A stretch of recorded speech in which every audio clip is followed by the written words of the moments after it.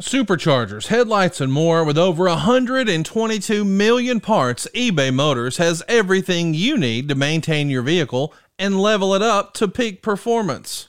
And with eBay Guaranteed Fit, your part is guaranteed to fit your ride every time or your money back. Stay on your A game with all the parts you need at the prices you want. It's easy to bring home huge wins. Keep your ride or die alive at ebaymotors.com. Eligible items only. Exclusions apply. See ebaymotors.com. All right, everybody, before we get into the show this week, I want to talk to you a little bit about our buddy John Bradshaw Layfield. Now, we did a whole show on him a couple of weeks ago, and I hope you all enjoyed it. But we're doing a pretty cool thing over on YouTube right now. And if you go over to YouTube, check out JBL and check out the Philly Godfather and the Animals, because on our YouTube channel, these guys are sharing with you picks, okay?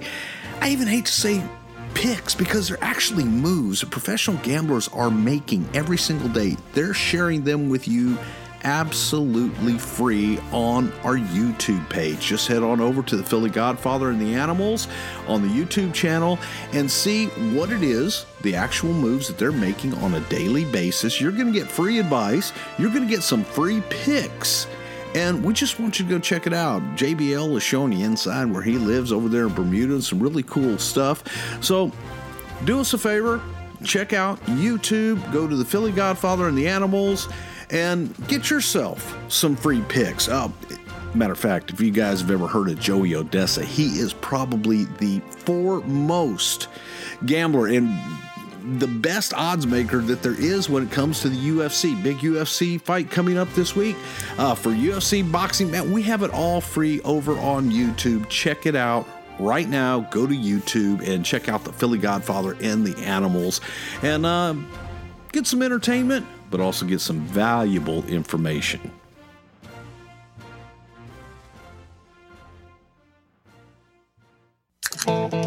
Welcome to Something to Wrestle With. Bruce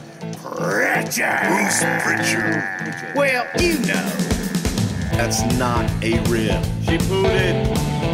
Is that a rib? No, yeah, there's no box of gimmicks. Rumor and innuendo. I don't deal in rumor and innuendo. And was he there? I was there. I don't give a shit. I ain't scared of shit. I ain't scared of shit. Fuck him. You, Bruce. I love you. Give me double cheeseburger, double cheese, double mayo, double onion, motherfucker. Hey, it's Conrad Thompson, and you're listening to Something to Wrestle With. Bruce Pritchard. Bruce, how was it, man? How you doing? You excited to be here? I'm fired up. Abso-fucking-lutely. I'm ready to be cued. I'm gonna be cued. You're gonna be you're gonna be A. We talked about this last week. I don't want to do any A. I'm doing the A and you're doing the Q. I'm doing the Q. You're doing the A. Get your shit together, pal. Wait a minute. When did that happen? Well, we said we were doing a Q and A, so you like. Knows how I just cued you and you A'd? Oh, I'm not supposed to be A, and you're supposed to be A-ing. No, okay. Well, got it. Either way, we appreciate you guys being with us. All right, so let's keep it moving here. Let's get to the questions. We took to social media and said we wanted to hear from you guys. You guys had an opportunity to ask us whatever you wanted to ask us, and I'm pretty excited about this one because we don't do these very often. Do you get nervous about these Q&A episodes now that you're back under the flagship? I get nervous every time that I do one of these with you, Conrad. I'm just saying. Well, we had hundreds of questions. We're going to pick some of your best ones now. And Batista's dick is huge. Well, there we go. There you go. Okay, so now you've got what, 6 questions left? Let's go. I do. Okay, here we go. I hit it raw like it's Monday night. Wants to know, when did you realize that Vince Russo was a complete fucking idiot? Probably, that's not fair to say Russo is an idiot. Russo is a talented guy and was very creative. But why do fans think that though? Like, I'm weird. I treat people how they treat me. Russo's always been pretty cool to me. Like, why do fans think he's an idiot? They listen to his commentary. But some of that stuff he's just saying for a reaction. Okay. Okay. I just when he started to believe his own stuff and really started to believe that he was the only one writing things and that it was all his genius. So that was probably midway through his run. He had a 2-year run.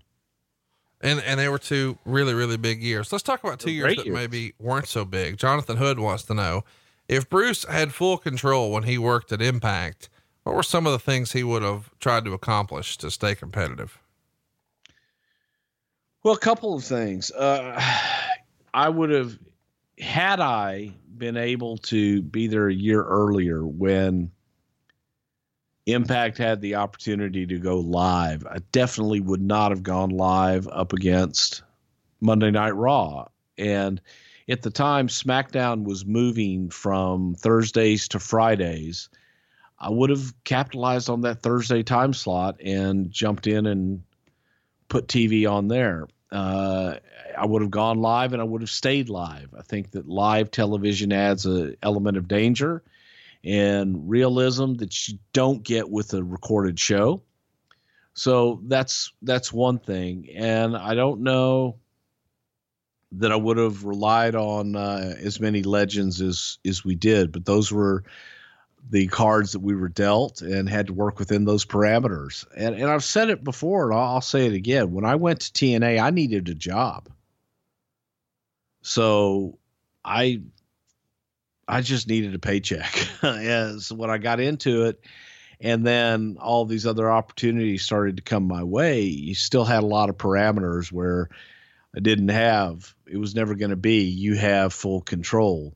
But I would have done without some of the legends that were in place. And I think that I would have gone and tried to get some younger guys and create and actually bring up some of that homegrown talent that they had.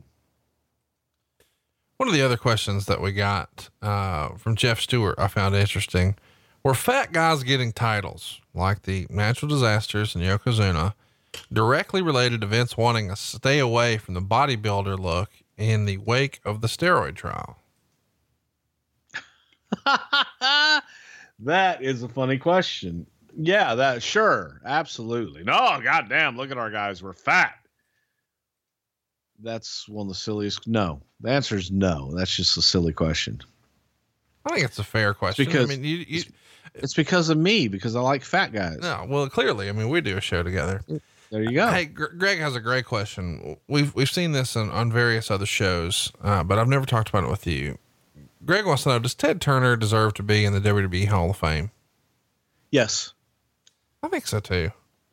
You know, without Ted Turner and WTBS for, as far as the expansion of the wrestling business in and of itself, when World Championship Wrestling wasn't World Champion, it was Georgia Championship Wrestling was on TBS, and TBS became a superstation and was a part of cable systems nationwide.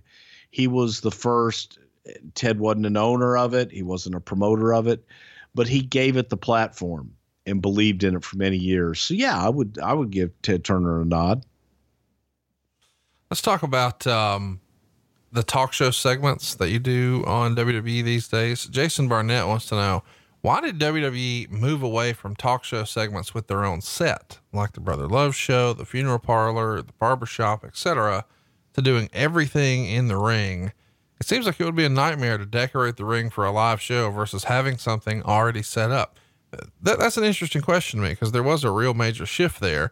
The Snake Pit, all these things had their own set, and now it all happens in the ring.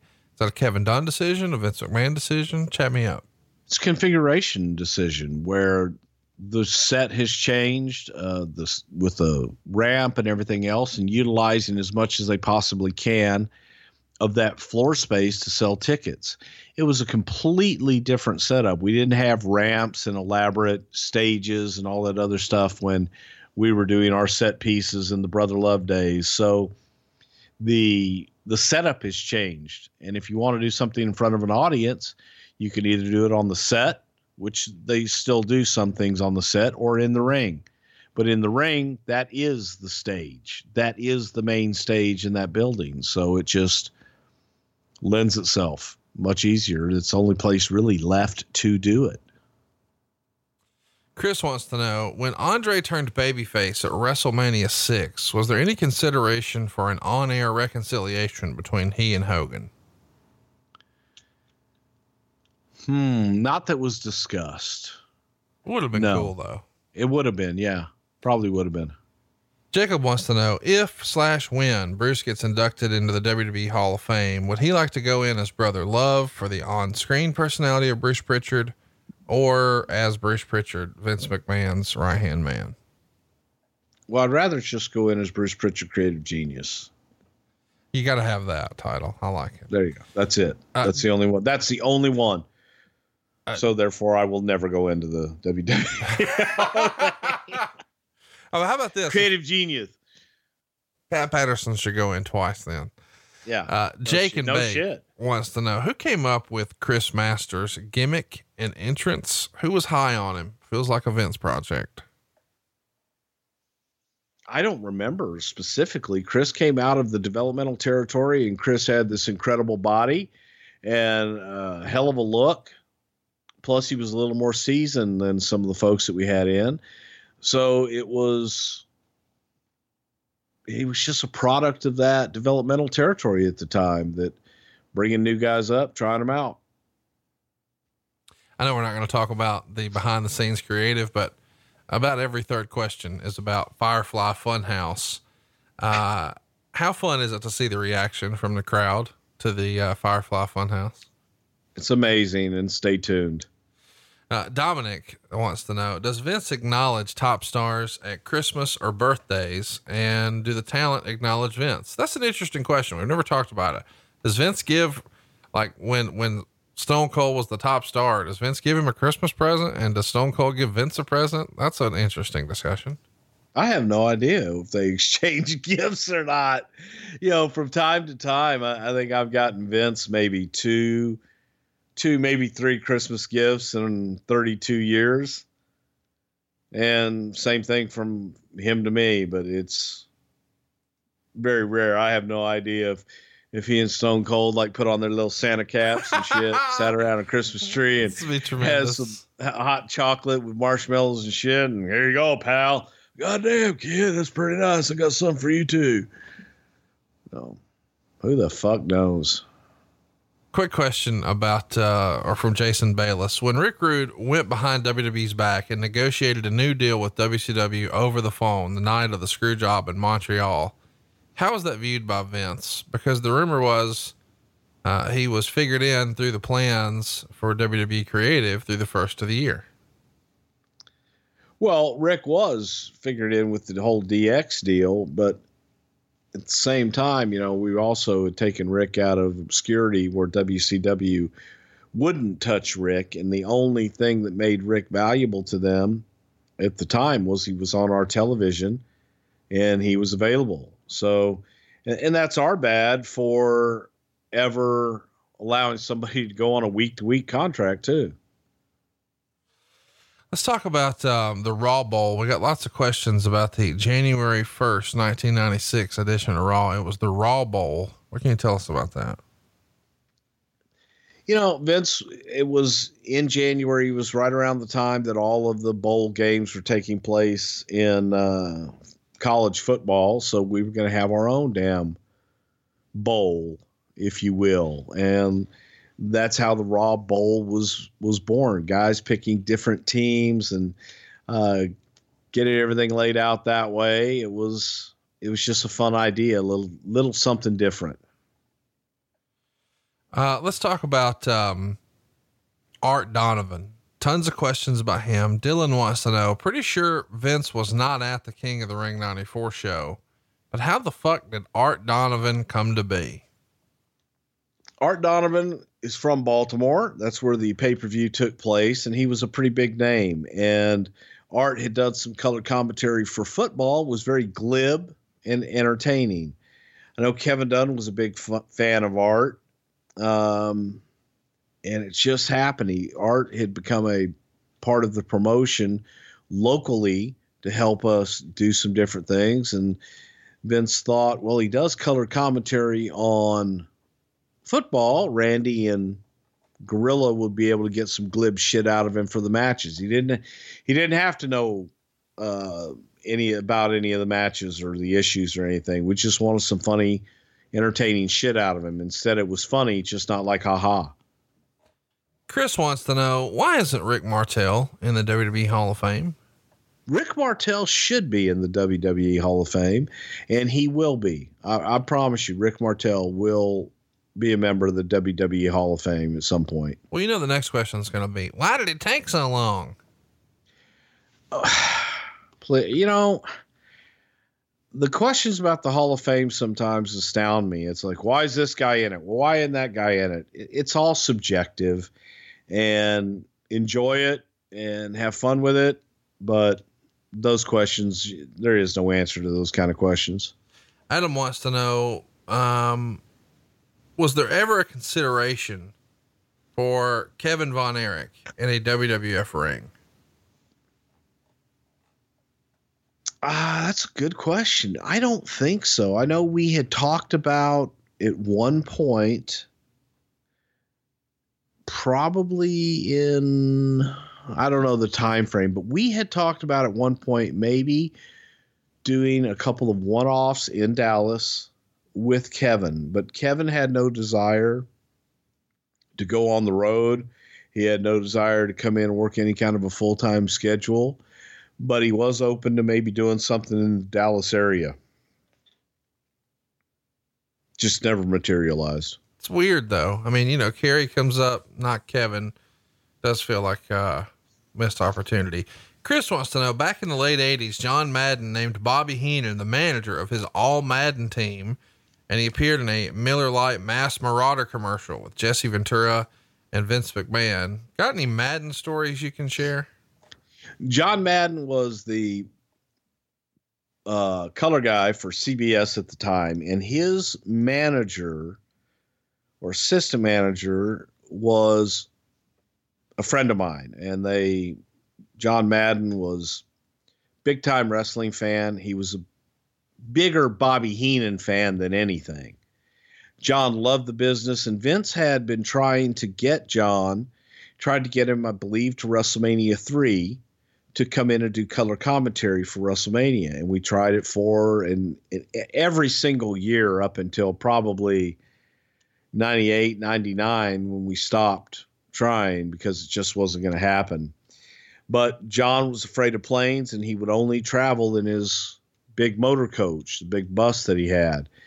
So it just never could materialize. But I remember his manager give me a call one day and say, what do you think if for the All Madden team, we've never had a manager, and John would like to have Bobby the Brain Heenan be the manager for the All Madden team? And I thought that was pure genius, and threw it by Vince, threw it by Bobby. They both loved it. To this day, I think I've got somewhere, not readily available, but I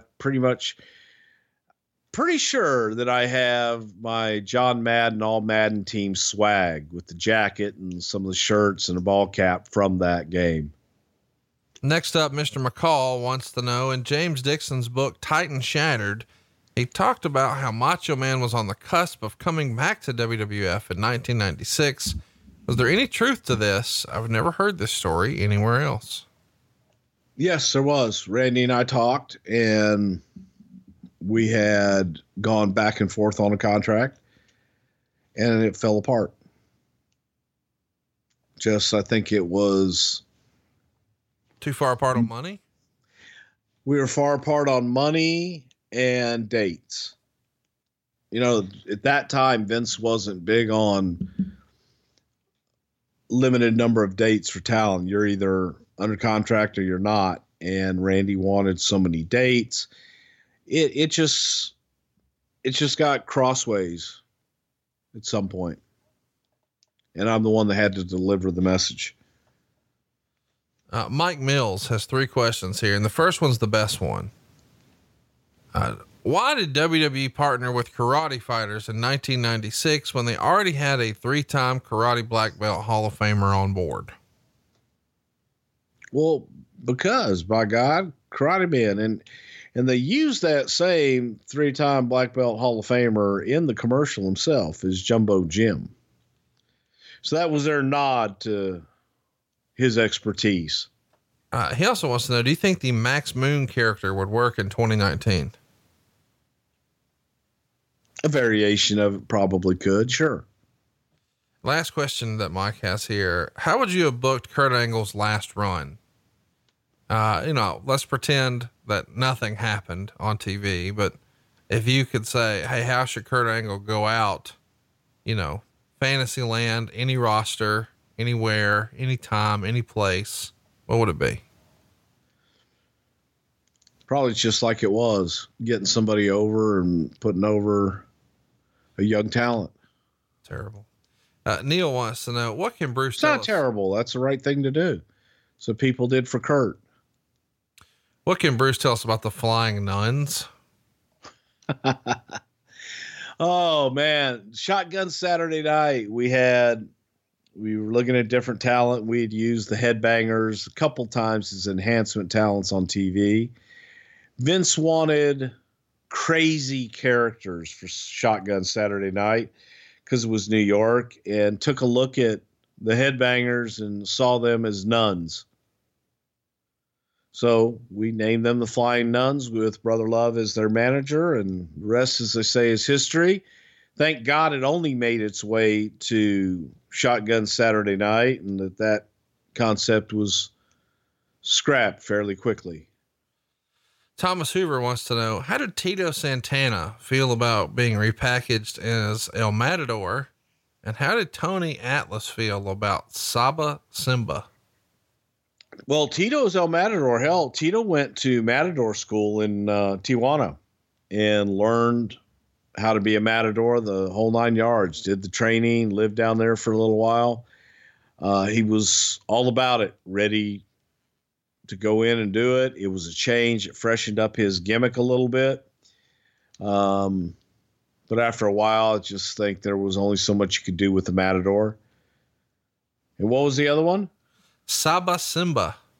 Saba Simba, Tony Atlas, same thing. I think that Tony was looking to revive his career, but Tony Atlas as Tony Atlas was so recognizable. Tito Santana was the Matador. It wasn't like we were trying to hide Tito Santana. And Tony Atlas as Saba Simba, it just didn't fit. He was Mr. USA. He was from Roanoke, Virginia. And that one just was a harder sell and flew in the face of everything. And wasn't good. Didn't last long, thank God. Yeah, thank God. Liam wants to know, who signed Kiz Arney and got any good stories?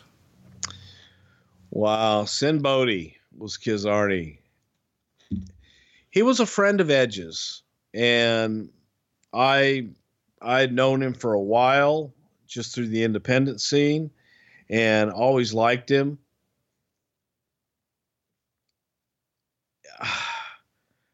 Boy, he started talking about his days in the carnival, and that's kind of where it stayed, was carnival, Carney, and let's make him, what everybody perceives. I don't think that Nick really got the chance to get that gimmick over. I think that if he had had a little bit longer and been able to have some matches and tell some stories, and I think that Kiz Arney could have had a little bit of a run. I really do. Joshua. Oh, I'll tell you. Well, here's one though of a story of Sin Bodie. When I was at TNA, we did one of those days where you're doing I think we did 719 pay-per-views in one day at Universal Studios. So the days would just all run together and be really long. By the end of, and I'm not exaggerating here, there were some times that we would do 3 and 4 pay-per-views for the monthly pay-per-views in one day. And by the time you get to the third or fourth one, the audience is dead. Dead, if you even have an audience. And I'm sitting at the gorilla position, and Sin goes out. Next thing I hear is an explosion. Well, after I hear the explosion, I've got this giant motherfucker in my face and two other, one guy in a uniform and then two representatives from Universal Studios. And like, what the fuck was that? I'm like, what? Exactly. What was that? Sin Bodhi had wrapped like blackjacks or black cats, the fireworks, around his neck. And he lit them right before he went out. Now, I didn't notice what he had around his neck, nor did I see him lighting black cats. But he lit it on a graded stage with I don't know how much pyro underneath him. In a closed building on a Universal Studios lot. They were irate. He was escorted off the lot. I remember Pat Kenny telling me, he goes, I've never seen you so mad in all my life. They had to get me away from Sin so that I didn't confront him immediately when he came back from the ring. They actually went, they got him, the security got him, and they took him out. And I said, no, I've got to speak to him. And he came over and I talked to him, and I just couldn't believe it. He said, it's just firecrackers. I said, dude, it's first of all, fire in an enclosed building. You don't know. Do you have any idea how much pyro was on there? Because I didn't know. I said, well, because you didn't ask. But I like Nick, and he's I think he's a good guy, and he's a talent that could have gotten over. But that one day in Florida, I wanted to kill him. Bless his heart. Joshua wants to know, in early 98, did Kevin Nash ever try to call Vince to come back to the company? I guess there's been a rumor that he was not pleased in 98 and tried to reach out. Wouldn't surprise me at all. I don't know if he did or not. I'm not privy to if he called Vince or not, but wouldn't shock me. Peter George wants to know, what did Vince think of the SummerSlam match between Shawn Michaels and Hulk Hogan? I think he enjoyed it. It was different. It was what it was, but I think he enjoyed it. I don't know there was anything else really to do with that. It was over the top. WTF wants to know, WWF 3D, what was the concept and why didn't it happen? There was a tease, I guess. WWF 3D Attitude, November 23rd. What do you remember? The idea was we had these brand new 3D cameras that they were testing out, and we were going to present an entire pay-per-view in 3D. So you would buy the pay-per-view, have the glasses sent to you, and you would see the pay-per-view in 3D. The problem was the way that the matches had to be shot with the 3D cameras is you really had to set everything up, have certain lighting, and you definitely couldn't have pulled it off live. And the expense of trying to do that was exorbitant, and you never would have recouped your money. So we thought we had it. We thought we would be able to do it, but it never materialized. Lots of variations of this. Jared wants to know, what's the status of Something Else to Wrestle season 2? Well, it was still to come, still to find out. There is no status right now, but hopefully when a lot of new things will be announced on the network at some point, but it's never dead until it's dead. It ain't dead. Well, and you've got all this free time, Oh yeah. Well, so do you. I mean, shit, Conrad. I mean, between the two of us, we call you and I just call each other all the time and say, are you twiddling your thumbs from right over left or left over right? Yeah. Forward or backward? We used to talk twice a day, every day. And now with your new schedule, it's like twice a week for 3 minutes total. and then whatever time we tape and maybe, And that's to find out when we're going to tape. Yes. Hey man, can you tape Wednesday? No, let's do Thursday morning. Okay, cool. See you there. Yeah. Kevin wants to know, Bruce, how big is Conrad's box of gimmicks? Oh, you mean the anyway. Jeremy wants to know, was the idea of the winner of the Royal Rumble receiving a title match ever discussed before Royal Rumble 93? No, not to my knowledge. Obviously they did the one with Ric Flair for the vacated title, but I'm the one that made the big fight for it with Yoko. Besides The Undertaker, who is the locker room leader that you remember most from the WWF or WWE, just New York? Hogan.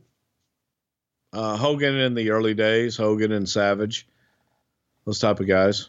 Kansas wants to know, is there any reason that the entrance is usually to the left of the hard cam?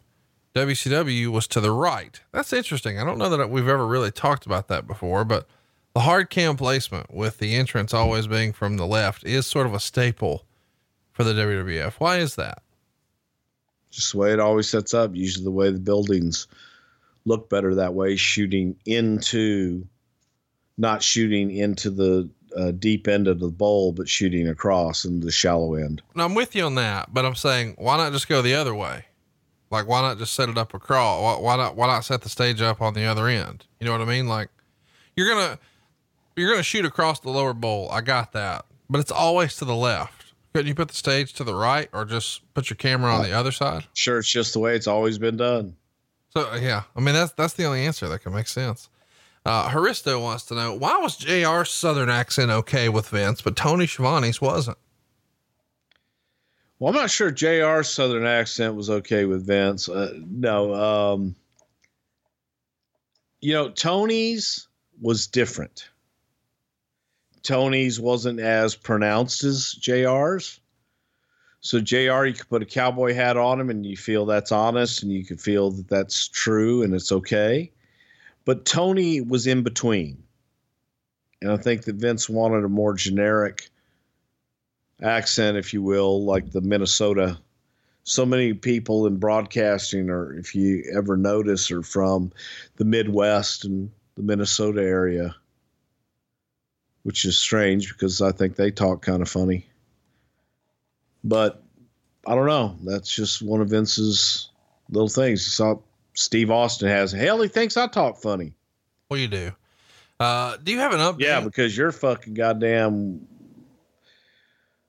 Webster. What's the first name of the Webster guy?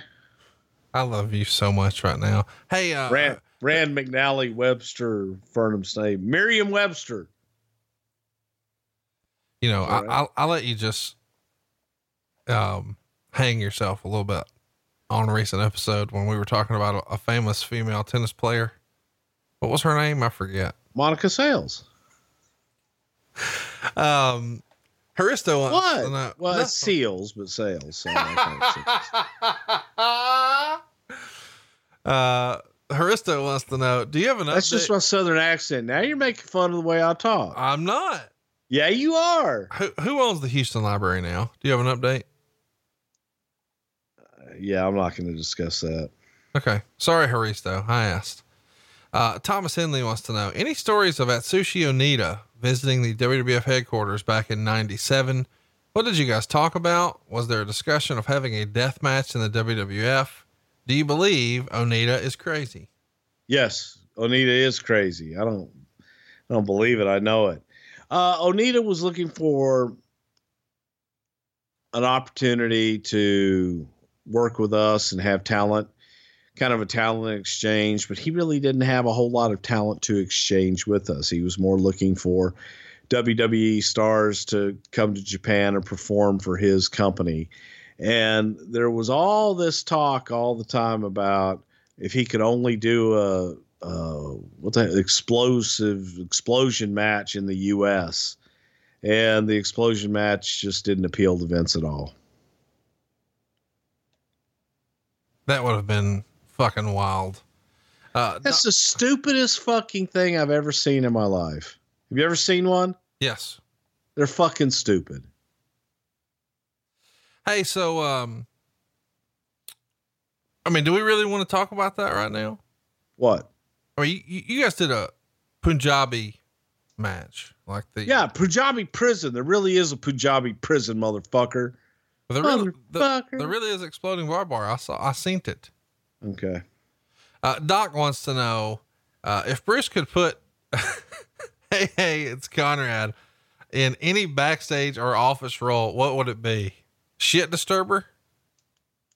I mean, that'd be it, right? Janitor? I mean, I do keep a clean house. This is from Chris. Oh, please. Where's Clint? All right, let's keep it moving here. Will wants to know, what's the most difficult pro wrestling prop the company has ever had to make or pull off? Interesting. Anything fragile. For example, sometimes the bottles and things that are used are so fragile, you have to handle them with kid gloves. Just anything that's going to break. Do you want to tell a story about Sugar Glass that you had in the last few years? Oh my God. Well, I was actually at MLW, and all day long we had they had got Sugar Glass that we were going to use for this one bottle scene. And all day long, people are walking around with these glasses or bottles because they're so easy to break. And I wanted to try one out to see how easy it was. No, because of cost, they were so expensive that we didn't want to break one. So I'm like, okay, so everybody's walking around just carrying these things like they're Fabergé egg or something. And when it came time to use it, the person that went to go break the bottle smashes the bottle over the person's head, and it bounces off their head and goes flying. They were plastic bottles. They were not Sugar Glass bottles. And old Bruce came out in me for a while. I went and got the bottle and I threw it at everybody that I could, including the person that ordered them. And when you go back and look at it, it actually looked better with the plastic bottle, frankly, because it didn't break and it looked more real. It looked like it hurt like hell, probably because it did. So in the end, it worked out better, but it was just funny. All day long, everybody had been like, "Ooh, these could break. Don't get them too hot. Don't get them too cold. Don't touch it this way. Don't touch it that way. You can only carry it like this." And then it wasn't. So yeah, anything breakable, I hate. Chris wants to know, Sid appeared on Sean Mooney's podcast recently and stated that Hogan flipped out backstage after the 92 Rumble because he was booed. If Bruce was there, would he have died on the hill to turn Hogan heel? And who does he think would have persuaded Vince? Well, I did not die. I wasn't there, but I had suggested turning Hogan heel many times, and wasn't a hill I was going to die on. Brad wants to know, what's a typical show day like for a wrestler? What is call time for a house show versus a Raw versus a pay-per-view?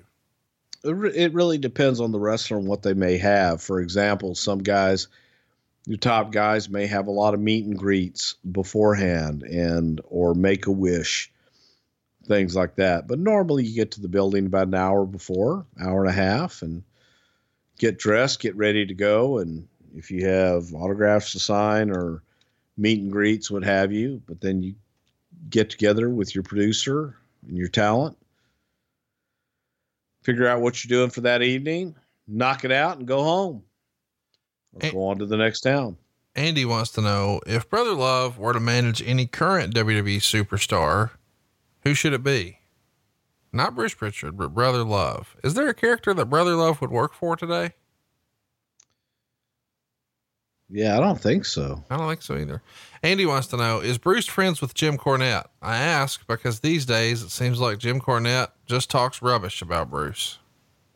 Well, Jimmy's mad at me for whatever reason, and I'm not going to get into it. And I refuse to badmouth Jim in any way, shape, or form. We've been friends for years, and friends sometimes have disagreements and misunderstandings, and that's all it is. And I love Jim to death. Whether he feels the same or not, that's Jim's opinion. And you're not going to hear me say anything bad about Jim Cornette. I got too much respect for him, and I value the time that we had for many years too much. Brian wants to know, does Bruce think that Eric Bischoff or Tony Schiavone will ever get into the WWE Hall of Fame? I think Eric will. Tony won't. But Eric will. Deshaun wants to know, whose idea was Fantasio and why did he only have one match? Because the motherfucker almost burned me up at the gorilla position. The fucking liquid fire, the motherfucker. Fantasio was a guy that worked for Jerry Lawler, Del Rios. I don't know his working name or real name. I think his name was Del Rios. And it was like, he's a magician and he can do all these magic tricks and shit. I said, can he make his opponent disappear? Well, yeah, of course he can. But no, he couldn't. And his magic tricks were the kind of shit you got out of the Marshall Brodeen magic box. And he did a TV match. It was so-so. Then he looked more like a mime than a magician. We're at the gorilla position one time and he had liquid fire set gorilla position on fire. He dropped the bottle of liquid fire and my curtains, everything at Gorilla's just went up in flames. I wanted to kill him. So that was the end of that. Yeah. He was gone. Black Rexcellence wants to know, why was Pat Patterson the referee for WrestleMania 11 main event with Bam Bam Bigelow and Lawrence Taylor? Because Lawrence was comfortable with Pat, and Pat had been with them from the very beginning, laying out the match and working with LT, and LT was comfortable with Pat being there. Oh my gosh. DJ Lewis wants to know, were Eddie's lowriders ever his? Did he ever drive one of his own? How were they acquired for each show? What can you tell us about Eddie's lowriders? That's pretty brutal to think that Eddie Guerrero would only drive lowriders, man. No, we got those. There was a lowrider association that we worked with that had hookups in all the different markets where we went.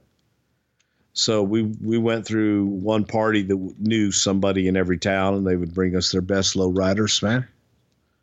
There was a picture recently posted on Dark Side of the Ring of Vince McMahon boating, and he's in Speedos here. And Jonathan wants to know, was this Vince's normal attire out by the pool? Did you and Pat also wear Speedos? If I'm tanning, hell yes. Who doesn't? It's just the best. The fuck do you wear when you're tanning? First of all, what the fuck are you talking about tanning? I don't go to the tanning bed. That's ridiculous. I haven't been in over a year, but still, when you're tanning, you've got 2 tanning beds in your house. Not for me. Well, but when you're laying out in your pool, you wear like little shorts. I wear shorts. Oh, please. Steve Maddox wants to know, in Bruce's opinion during his times at WWE, who were some of the biggest disappointments he's seen where you thought you had the next big superstar, but once the bell rang or they spoke, it was all crickets? You know, I'd have to say Bryan Adams' crush was disappointing because we really thought he would take off. I was disappointed with Damian Demento. I loved the look of the gimmick, but I hadn't seen him work enough to really understand whether or not he was a great worker. But I just thought with that look and his size and everything that he could have been a lot more. Guys like that. Curtis wants to know, why did D'Lo Brown never get a shot at the world title? He had the charisma. He was a good wrestler. Fans were with him. What kept him from being at that level? I don't know. I just don't think that there were so many. The real reason is there were so many top guys that were already there that in the time frame that D'Lo was with the company, it just didn't happen because there were so many people ahead of him.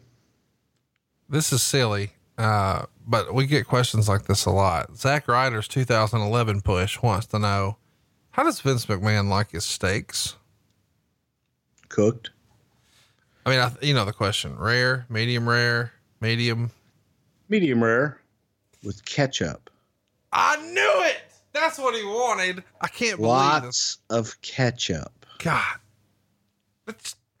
he takes you to Smith and Walensky's, orders the finest steak in Manhattan, and then douses it with Heinz. I don't think he did that, but he does it at the office and at home. Yes. Lee Parker wants drives me nuts. Another theory like this, or another question. What is Vince McMahon's favorite dessert? Don't give the gimmick answer.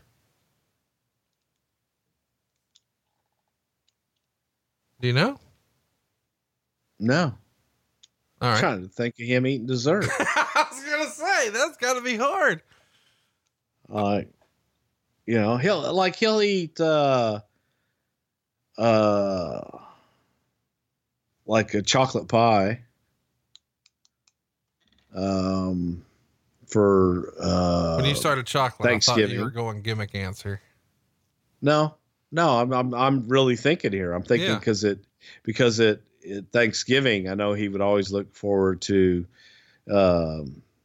Linda's baking and stuff, but I'm trying to think. I can't think of any dessert I've ever seen him eat.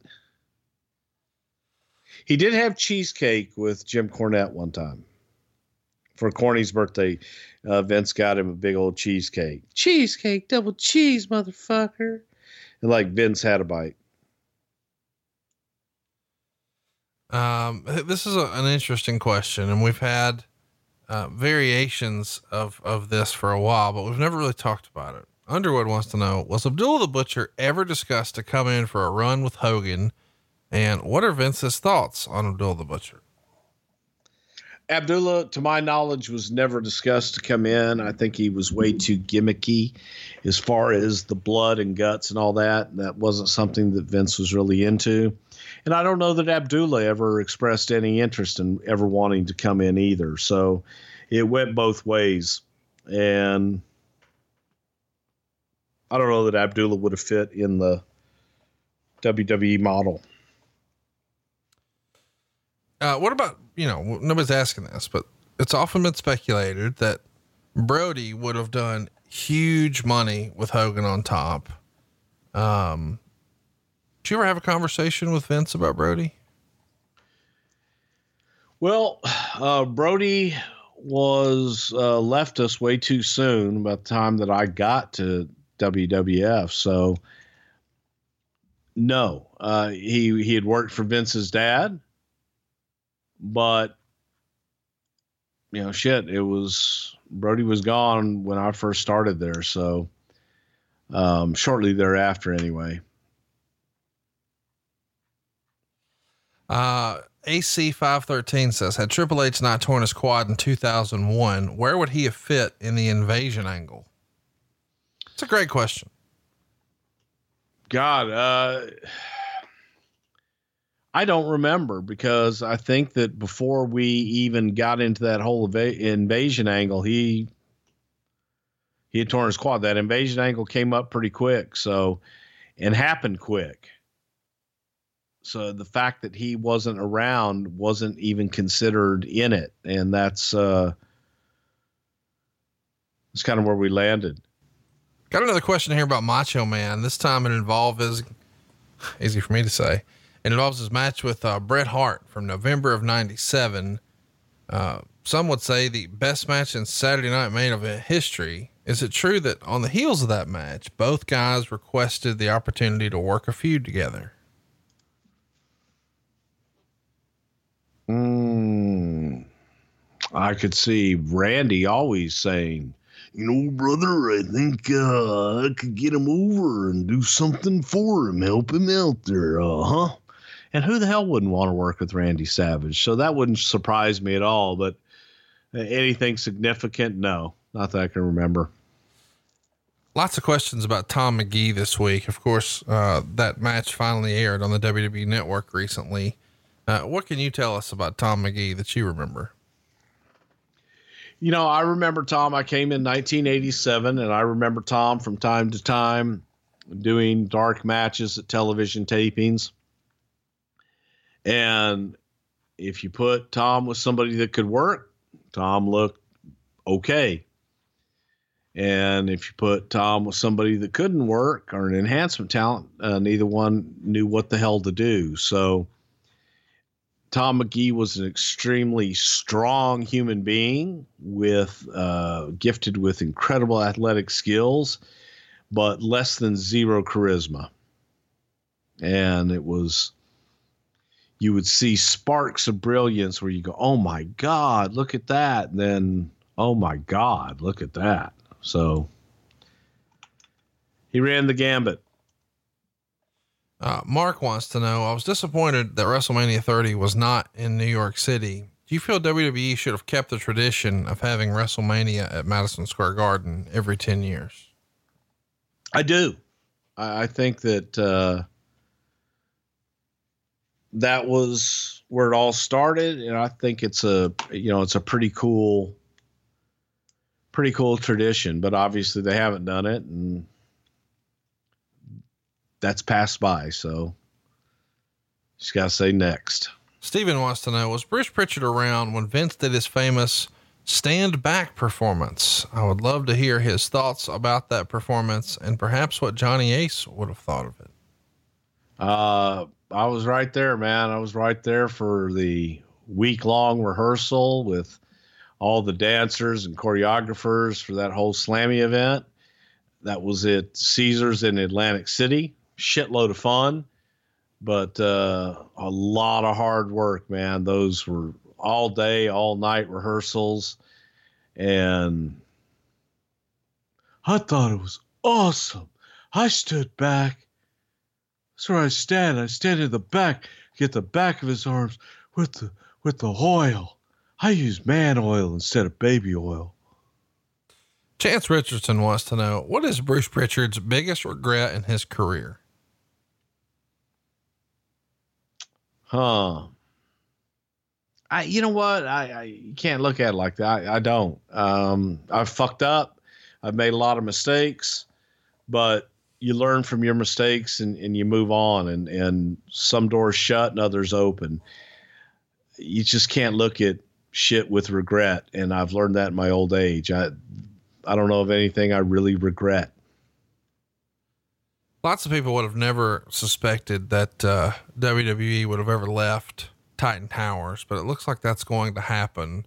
We got various questions about, do you see WWE ever leaving Connecticut to instead go to somewhere like Nevada or Florida or somewhere where there's no state income tax, or, they already have a presence in Florida with NXT. As far as WWE would always remain in Connecticut, or could you see there being a change in the future one day? I think that WWE is always going to remain in close proximity to New York City. Yeah. Ethan wants to know, going PG seemed to help the company financially, but do you think it hurt the in-ring product? No, I don't. I just think it makes people be more creative. Craig wants to know what Bruce thinks of Kevin Kelly, the announcer. Quote, you seem to badmouth him a lot. I always liked him. When have I ever badmouthed Kevin Kelly? I was wondering the same thing. I mean, I think if you did, you did it sort of tongue in cheek, just joking around. I've never heard you say anything that I remember negative about Kevin. No, I have nothing negative to say about Kevin. I got Kevin from Eddie Mansfield. They were doing tapes in Florida, and the Guns came in and they gave me Kevin's number, and shit, I'm the one that hired him and went after Kevin Kelly. So I have nothing negative to say. And if you, I love an example of me bashing Kevin Kelly, because can't say that's ever happened. I like Kevin. The Real Meeks wants to know, what was your favorite Brother Love segment and why? And what was your least favorite segment and why? My favorite is probably the Sacramento Saturday night's main event with Hulk Hogan and Slick. And my least favorite was probably with Dino Bravo, just because it was so hard to do. Chris Herman wants to know, what was the plan for Hade Vanson and why did we only ever see one vignette from him and no debut? Wow. Well, the plan originally was he was coming in to be an opponent for Undertaker, but the reality of it is that once he came in for a couple of dart matches, he had done some vignettes talking about coming in. But when he came in for the dart matches and Vince just saw how small he was and was not impressed with his work, it was all over. Scott wants to know, what were the plans for Brock Lesnar after WrestleMania 20 had he stayed?